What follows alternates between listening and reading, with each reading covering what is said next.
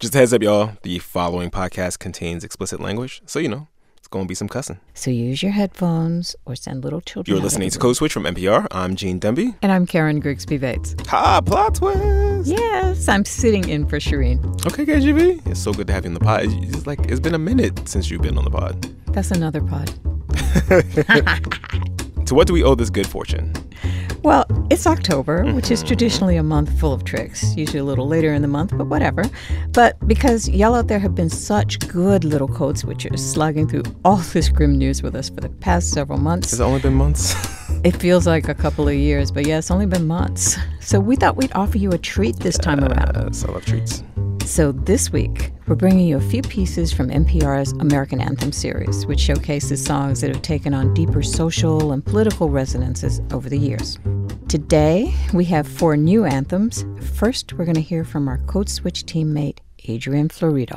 There's a name I haven't heard in a minute, on the podcast anyway. Adrian has been in Puerto Rico for months covering the devastation and recovery after Hurricane Maria and the ouster of the island's former governor, Ricardo Rosselló. Yeah, that was a lot of work, and he's still doing it. But while he was on the islands, Adrian kept hearing this one song everywhere. It's En mi viejo San Juan, In My Old San Juan. And it's a song that seems as appropriate today as it was when it was written way back during World War II. Here's Adrian with the history of the unofficial anthem of Puerto Rico. Puerto Ricans have been leaving their island for much of its modern history, forced to often by economic necessity or war, or as we saw recently, natural disasters like Hurricane Maria and its aftermath. Eloy Estrada left during World War II when the U.S. government came calling on its colony in the Caribbean. He was sent to Panama when there was servicio militar obligatorio, when there was the draft. Emmanuel Dufrasne is a music professor at the University of Puerto Rico, and as the story goes, he says, Eloy Estrada was homesick.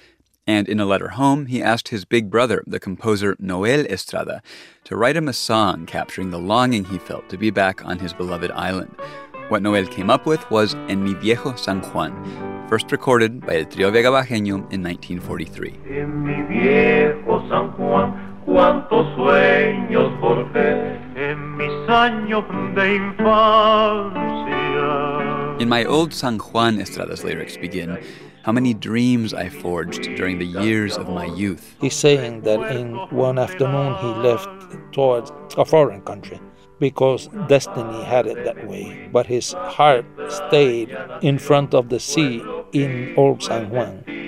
As it happened, the song coincided with the start of the biggest wave of migration in Puerto Rico's history. From 1945 and into the 60s, hundreds of thousands of people left.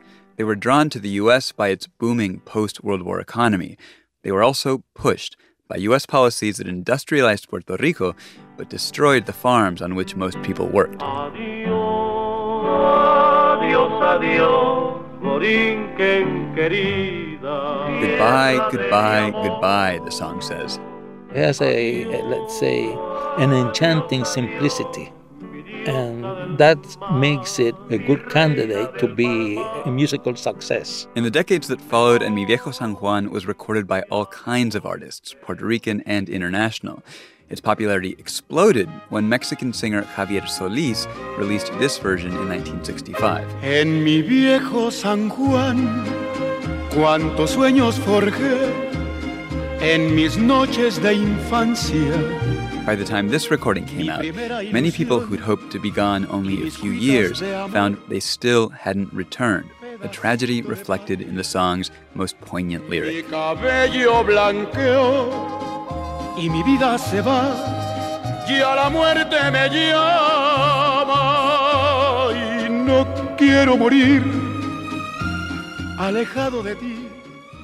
And the part where it says, ya mi cabello blanqueó, that his hair has become white because he has been away a long time, and then he feels that ya la muerte me llama, death is calling me, and no quiero morir alejado de ti. That part I can get very emotional because I imagine that person. He was close to death, and then he wants to return to his homeland, and he cannot.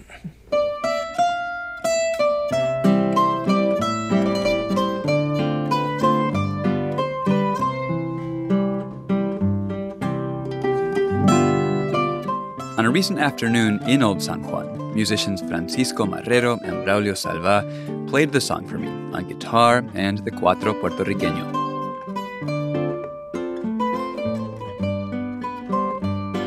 Marrero works for Puerto Rico's National Foundation for Popular Culture, and we went for a walk through Old San Juan.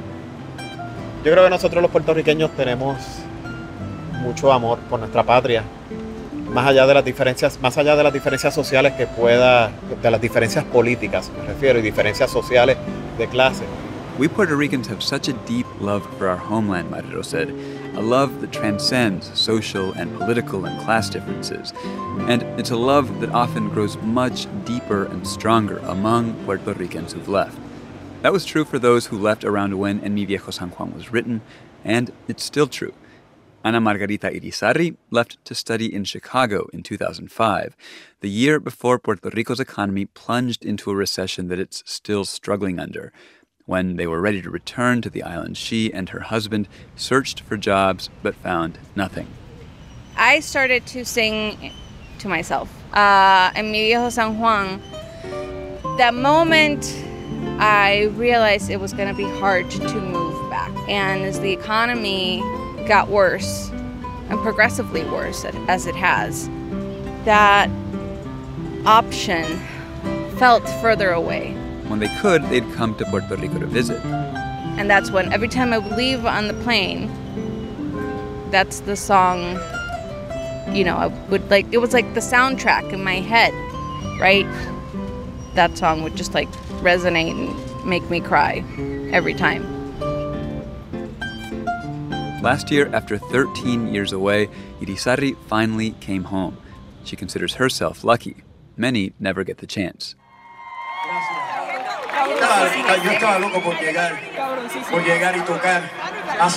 This is René Pérez, a popular rapper better known as Residente. He made his homecoming last year after more than 3 years off the island. His show filled Puerto Rico's biggest baseball stadium. It was 8 months after Hurricane Maria. Many people who fled the storm's aftermath still hadn't returned. And emotions were raw because the exodus was continuing by the thousands as budget cuts and austerity imposed by a federal board that took control of the island's finances have made it even harder for people to get by. There was this beautiful moment, though, when Pérez invited Justin Pertil, a guitarist, to come out on stage and riff for a while.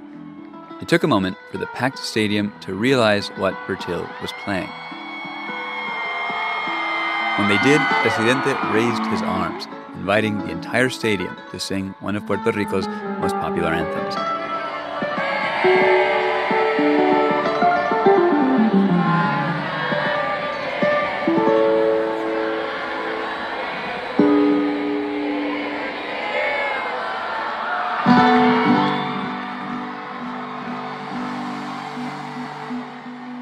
It just makes me tear up every time I hear it. I hate to have tissues nearby and I've listened to this about 4 or 5 times. It gets me every single time. It's really beautiful. But wipe your eyes, KGB. We're about to pivot. Whole different vibe now. It's a song about empowerment. No eye wiping, more like fists in the air. It's by Curtis Mayfield and the Impressions. We're a Winner is the formal title of the song, although it's often called Moving On Up because that's in the chorus. See, well, oh my God. So, Confusion. We're moving on up. It is not the theme song you identify with George and Weezy Jefferson. It's not about that deluxe apartment in the sky. I have been listening to the song forever, and I had it on my running playlist at one point. I just always assumed it was called Moving On Up. That's bananas. Hey, the power of research, my brother. NPR's TV critic and Code Switch play cousin Eric Deggans got in his Wayback Machine to take a look at how We're a Winner morphed into an anthem of Black pride and power.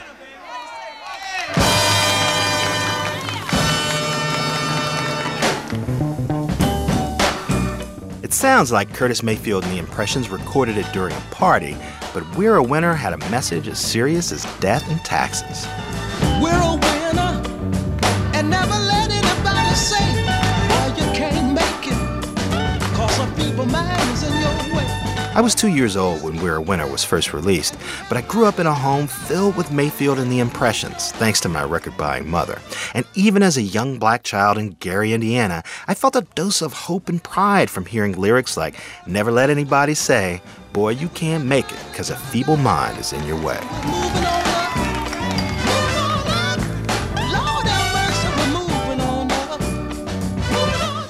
I didn't know it then, but before We're a Winner, there weren't many hit songs by black artists telling black people to be proud. It meant something to hear a melody pouring out of the radio, telling me equality was just around the corner. So it was a treat to ask Sam Gooden, who sang alongside Mayfield and the Impressions, what inspired the song. He said Mayfield wrote We're a Winner to help civil rights activists like Martin Luther King Jr. because the group was working too much to actually march with them. He said this particular song is a song that I think we should use to spread some of Dr. King's messages across the country. We felt that would uplift not only our people, but all people. Turns out, We're a Winner was third in a progression of hit songs for Mayfield, with each tune talking more explicitly about the fight for equality. First came Keep On Pushin' in 1964. Keep on pushing. I've got to keep on pushing. Keep On Pushin' delivered a general message of encouragement. A year later, the hit People Get Ready said justice was coming soon. People get ready. There's a train a-coming. We're a Winner arrived in 1967. Fred Cash, who also sang with Mayfield and Gooden in the Impressions, said Mayfield worked as a one-man hit machine, writing the music and lyrics for songs by himself, often when they were touring. He would write 1 or 2 o'clock in the morning, sitting on the side of the bed with his guitar and his robe on. And if he felt like he had something that he wanted us to hear, he would knock on the door and didn't care if we were asleep or what. Sam Gooden says by then, Mayfield was irritated by criticism the Impressions' messages were too vague. I think he got a bit angry, and he said, why beat around the bush? Why not just walk right straight up and just say what you're going to say, and they like it or they don't like it? Now, as a kid, I assumed We're a Winner's lyrics always included in-your-face references to Martin Luther King Jr. and the stereotype of an Uncle Tom. But it turns out he only sang those lyrics on a 1971 concert recording from the album Curtis Live. There'll be no more Uncle Tom. At last that blessed day has come, and we're a winner. And everybody knows it too. We just keep on pushing, like Martin Luther told you to. According to Cash and Gooden, producer Johnny Pate said there was no way those lyrics could go in the studio version in 1967. Pate, now aged 95, doesn't remember that, but as a jazz musician who could read and write music, he does remember having a certain attitude about self-taught R&B players like Mayfield. I kind of looked down upon them because, hey, these guys can't even write the music, you know. And then one day it hit me because of Curtis. Here's a guy who's writing what he feels. No, he can't put it down on paper, but this is what he definitely feels in his heart and his soul. According to Cash and Gooden, despite the toned-down lyrics, some radio stations still wouldn't play We're a Winner, something Mayfield mentioned on the Curtis Live album. A whole lot of stations didn't want to play that particular recording, We're a Winner. I would say the way I'm sure most of you would say, we don't give a damn, we're a winner anyway. Right on? WLS was a powerful top 40 radio station in Chicago. Fred Cash and Sam Gooden say the white, pop-oriented WLS wouldn't play We're a Winner because it sounded too militant. But Clark Weber, who was program director at the 50,000-watt station back then, says it just didn't have the right sound. The R&B sound was enough for most white stations to say, I'm sorry, we can't. My audience would respond saying, what are you doing playing that? And sponsors would call and say, that market is not the market I'm going after. I'm looking for an affluent white market, and you're not giving me that kind of audience. Still, We're a Winner became a #1 R&B hit and top 20 pop hit.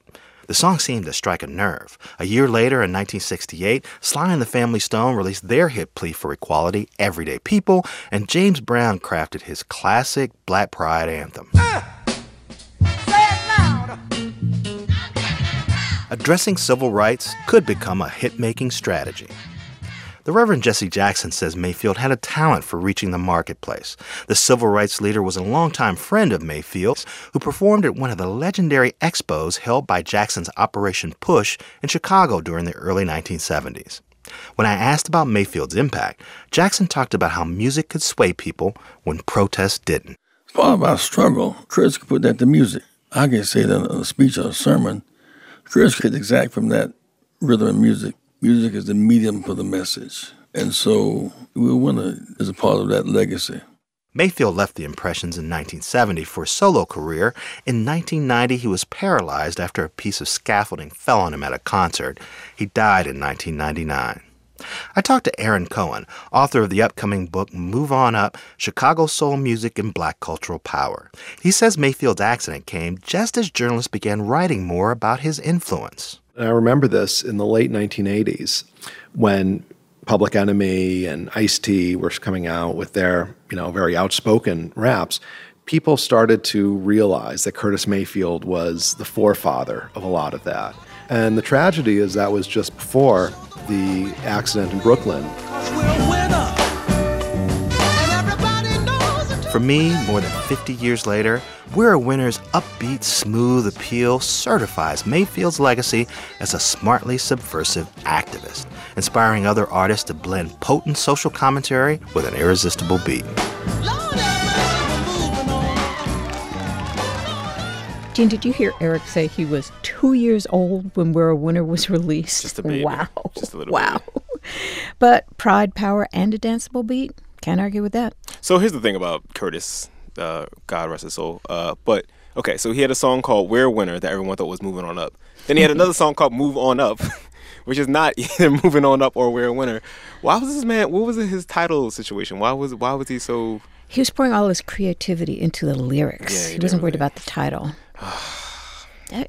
Creative genius. He is a genius. That is true. When we come back, a feminist anthem with no tolerance for male slackers. I think already people know what this is. Some people will. Stay with us. Support for NPR and the following message come from Rothy's. Rothy's are the stylish, comfortable, and sustainable flats seamlessly crafted from repurposed plastic bottles. Available in a range of colors, patterns, and styles like flats, loafers, and sneakers. Fully machine washable and no break-in period. Discover why BuzzFeed called them their forever shoes. Rothy's always offers free shipping and free returns and exchanges. Go to rothys.com/switch to find out more. Support also comes from Sony Pictures Entertainment, presenting Black and Blue, the high-stakes action thriller in theaters October 25th. Starring Academy Award nominee Naomi Harris as a rookie cop who inadvertently captures a murder on her body cam. She teams up with the only person willing to help her, Tyrese Gibson, as she tries to escape from both the criminals out for revenge and the police who are desperate to destroy the body cam footage. Don't miss Black and Blue, only in theaters October 25th.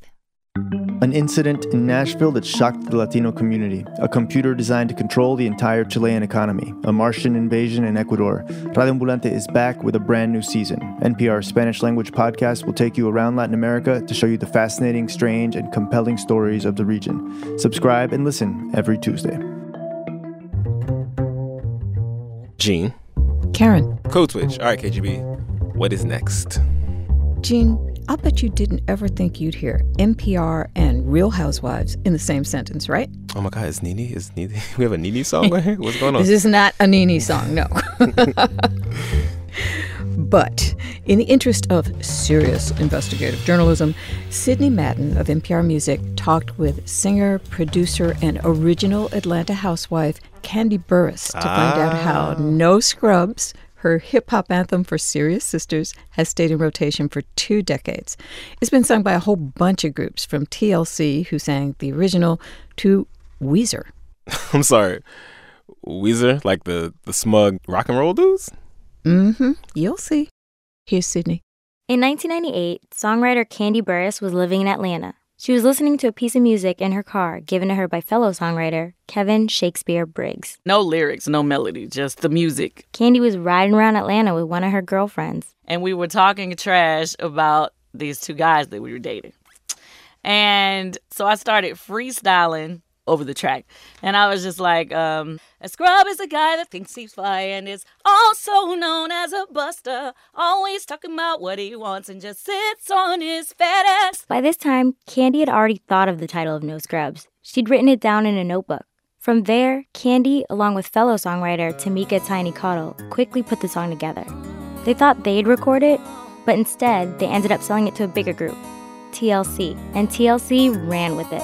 A scrub is a guy that thinks he's fly and is also known as a buster, always talking about what he wants and just sits on his broke ass. So, no, I don't want your number, no, I don't want to give you... A few words were changed. Among them, fat became broke. It helped to paint the picture of a scrub, a guy with no purpose. A scrub is a guy that can't get no love from me. These tweaks had a lot to do with TLC's image. They were confident, bold, independent women. No Scrubs was successful both commercially and culturally.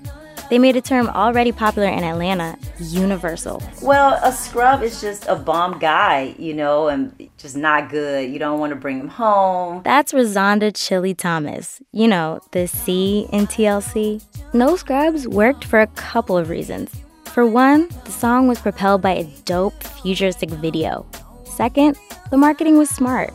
It was released in 2 versions.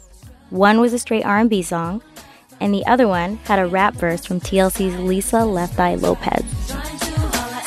If you can't spatially expand my horizons, then it leaves you in a class with scrubs, never rising. I don't find it surprising if you don't have the G's to please me and bounce from here to the coast of overseas. So, let me give you something to think about. At a time when late 90s hip-hop and R&B was saturated with misogyny and damsel in distress plotlines, Candy says No Scrubs helped to flip the script. It almost made it, this song almost made it to where guys felt like they couldn't ride to an event together anymore. It was like a wake-up call for guys like Sean Armstrong, a.k.a. DJ Face. He remembers playing the song in D.C. area clubs when it first came out. Guys started, like, checking themselves, like, am I a scrub? Like, wait a minute, I'm out here dancing to this way. And you had to really think. I had to think, you know, I've been in the passenger side. I don't really lean out the window hollering at women. Like, I have my own car, I got a job. No, I'm not a scrub. Like, you had to take yourself off the list. But Chili says it's not guys like DJ Face who have to worry. I always say the guys that are getting upset are the scrubs. If you're not a scrub, then, you know, a hit dog will holler, right? So if that's not who you are, then you shouldn't be getting upset. In the 2 decades since the song was released, it's never really gone away. It's inspired many covers across all genres by men and women. This one's from British R&B singer Georgia Smith. A scrub is a guy that thinks he's fine, but also known as a buster. Always talking about what he wants and just sits on his broke ass. Oh. No, I don't want to meet you nowhere, no. Here's country star Casey Musgraves. I don't want no scrub. Scrub is a guy that can't get no love from me. Hanging up the passenger side of the And this one's by the rock band Weezer.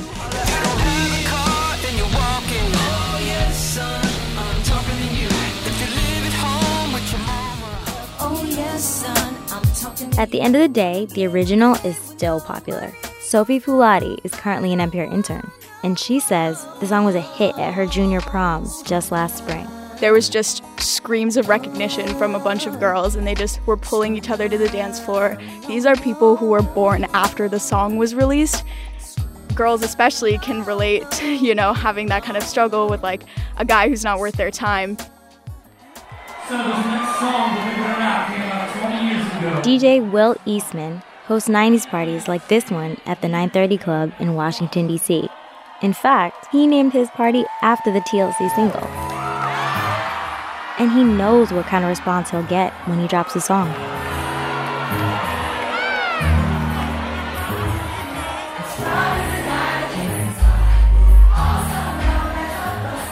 There's an electricity that exists in the room, and you can feel it wash over the crowd. And for that 3 or 4 minutes, we're all in it together. And after playing it for years, he finally gets its message. It's a pop song, It's an R&B song, but there's also a subversive element to No Scrubs, which is, look, you are not in charge here. I'm in charge. I have agency here. And that resonates with people. Back when they first recorded No Scrubs, TLC's Chili Thomas recognized its power. I knew it was a girl anthem, hands down. And she's proud of its legacy. I feel really happy because even though you can jam to it, you dance or whatever, I know that the girls are listening. And the guys are too. Songwriter Kandi Burruss agrees. You know, as women, we go through things every day, all day long. No matter where we go, you know, somebody is going to try to push up or trying to holler at you. They're not always a gentleman about it. And so I feel like this song, it definitely just put it out there. We're not with it. We're not feeling it. And it just made women be a little bit more outspoken.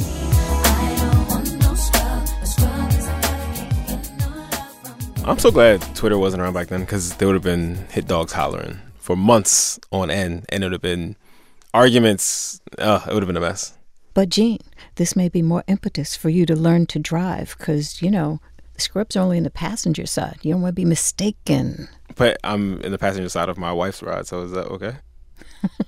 All right, so we're pivoting from one dance floor anthem to another one. It was born in the disco era, was the only song ever to be given a Grammy for disco. And, Gene, it is one of the most sung songs in karaoke. So you may have heard it many times before if you hang out in karaoke joints. You know exactly what it is when you hear that opening arpeggio. I imagine, like, if you work at a karaoke joint, it's I Will Survive and Don't Stop Believing. Like, you must hear those two songs every night. Yes, this is when you step away from the turntable for a minute, go have a stiff drink, and return.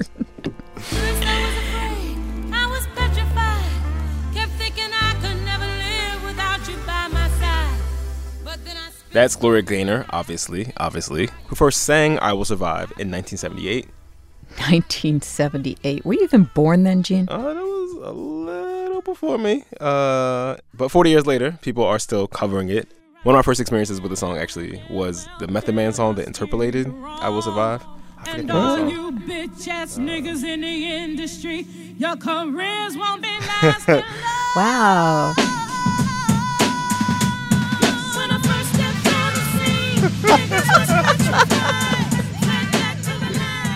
I've never heard this at all, but that's a generational divide right there on the air, but they certainly took the melody. And our next piece is about I Will Survive, and I think you'll recognize the reporter. Gloria Gaynor likes to say I Will Survive was born in New York's Studio 54, the country's most famous, hardest to get into discotheque. Celebrities behaved outrageously there and danced all night to pulsing disco beats.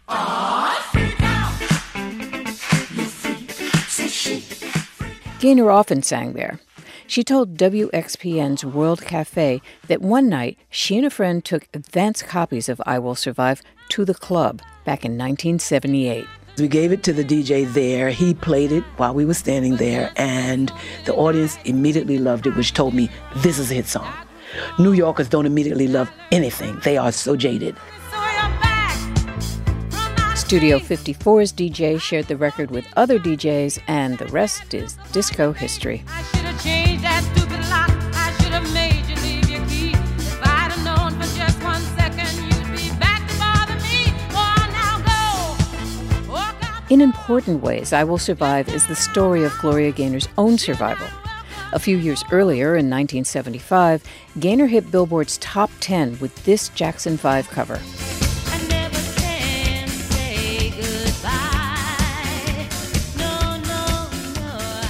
After that, she had no big hits, so Polydor, her record label, told her contract wouldn't be renewed.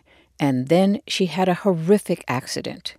She described it to Beth Anderson, Audible's publisher. I had fallen on stage doing a show at the Beacon Theater in New York and woke up the next morning paralyzed from the waist down.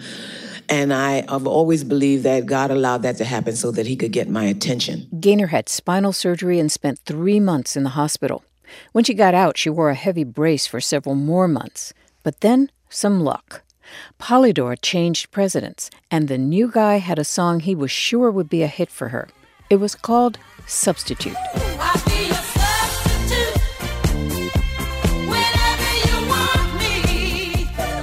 But Polydor's president was the only one convinced it could be a hit. Producers Freddie Perrin and Dino Ficaris agreed to do it if they could put a song they'd written on the flip or B-side. They'd been looking for the right person to sing it. Gaynor told Audible she came into the studio still strapped into that big back brace. They said, "We think you're the one that we've been waiting for." When I read the lyrics, I realized that the reason they had been waiting for me to record that song was that God had given them that song to set aside, waiting for him to get everything in order for me to meet up with them. And that song was I Will Survive. Master drummer James Gadsden was part of the studio band that day and remembers Freddie Perrin coaxing them to stay a little longer and do one more song. And he said, "Well, man, I know everybody's tired, but let's just do this one song. And in fact, I'll play the intro." It was a great producer, played the keyboards. On that one, that was the B-side. We just cut it, and that was it. We went home 3 weeks later. Bam. Bam indeed. I Will Survive became an almost instant hit. It felt like you couldn't go anywhere without hearing it, including Europe, where Gaynor was already popular. Demand for her soared. The song coincided with the very beginning of the AIDS crisis. Karen Tongson was young then.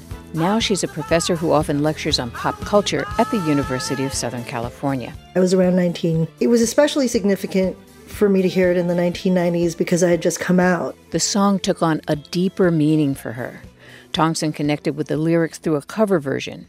She'd never heard Gloria Gaynor's original, but she learned its history. The song had long associations with the LGBT community as an anthem. But in my newfound activism and in my new sort of awareness around the different struggles the community faced, particularly the AIDS crisis, I've heard the song with new ears, and I heard its urgency through that lens. I Will Survive became a global anthem, not only for the gay community, but for people who felt politically oppressed, physically challenged, or pushed to society's margins.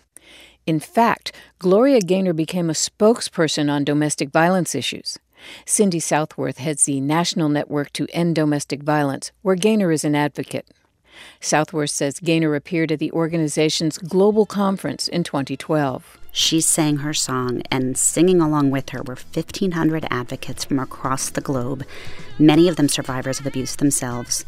Singing in beautiful accents, I Will Survive was one of the highlights of my career. And I spent so many nights just feeling sorry for myself. I used to cry, but now I hold my head up high. Last year, I Will Survive celebrated its 40th anniversary, and it's still going strong. It's sung in karaoke bars, played by marching bands, even symphonies. It's almost operatic in scope, so of course it's perfect for divas. I grew strong. And I learned how to get along. And so you're back from outer space. I just walked in to find you here with that sad look upon your face. I should have changed that stupid lock. I should have made you leave your key. If I had known for just 1 second, you'd be back to bother me. Go on now, go! Walk out the door! Miss Piggy? Just turn around now, because you're not welcome anymore. That was Ms. Ross, Ms. Franklin, and Ms. Piggy, respectively. Karen Tongson says the driving beat, coupled with lyrics going from despair to empowerment, make I Will Survive a deeply personal song for a lot of people. That chorus is like coming out of the dark, coming into the light.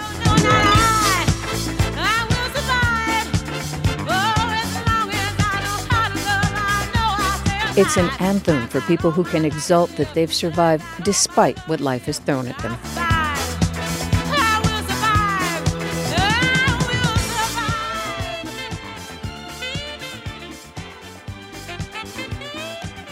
All right, y'all, that's our show. You can follow us on Twitter. We're at NPR Code Switch. You can follow me at GEEDEE215. And me at Karen Bates. And we want to hear from you. Our email is codeswitch@npr.org. Sign up for our newsletter at npr.org/newsletter/codeswitch. And subscribe to the podcast on NPR One or wherever you get your podcasts. This episode was produced by Jess Kung and edited by Leah Donnella. The individual pieces were edited by Ted Robbins and produced by Walter Ray Watson. Shout out to the rest of the Code Switch fam. Kumari Devarajan, Adrian Florido, Maria Paz Gutierrez, Steve Drummond, and L.A. Johnson. Our intern is Angela Vang. Shireen will be back next week. But you know who will not be back next week? Sammy Yennigan. He's been our senior editor for the last 2 years, but this is last week on Code Switch. He's headed off to consider all things with Audie and them. We'll miss you, homie. We are so going to miss you, Sammy. I'm Gene Demby. And I'm Karen Grigsby Bates. Be easy, y'all. See ya.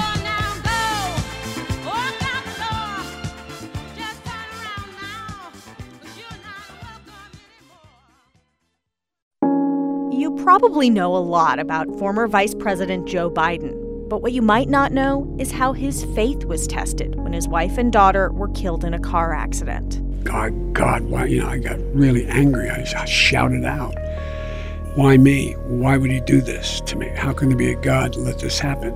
Biden tells that story and explains his run for the presidency in an exclusive interview with the NPR Politics podcast. Subscribe.